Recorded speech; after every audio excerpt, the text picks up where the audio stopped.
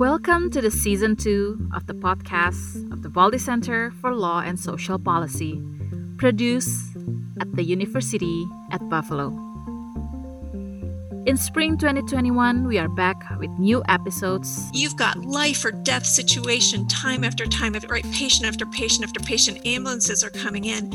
In the moment of saving a life, these are life or death decisions. You've got to disconnect. In a lot of ways, these issues are a matter of life and death in terms of citizen-police interactions and medical settings, but also just illustrating the troubles that people have in everyday interactions that they attribute to race. This is systemic, that it's institutional, that the way we approach it in legal cases makes it impossible to prove. So the book looks at these interlocking case studies together and tries to situate it both in the history and the contemporary trends of urban redevelopment and the role of public schools in that equation. That this approach is very embedded in political issues.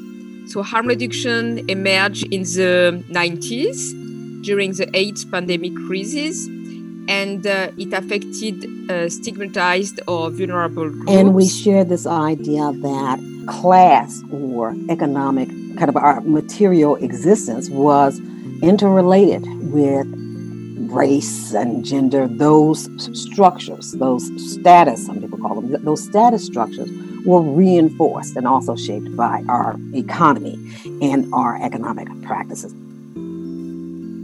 With me, Azalia Mohransyah, as your host and producer. Check out our old and new episodes at buffalo.edu/baldycenter and baldycenterpodcast.podbean.com. And don't forget to follow our Twitter @baldycenter.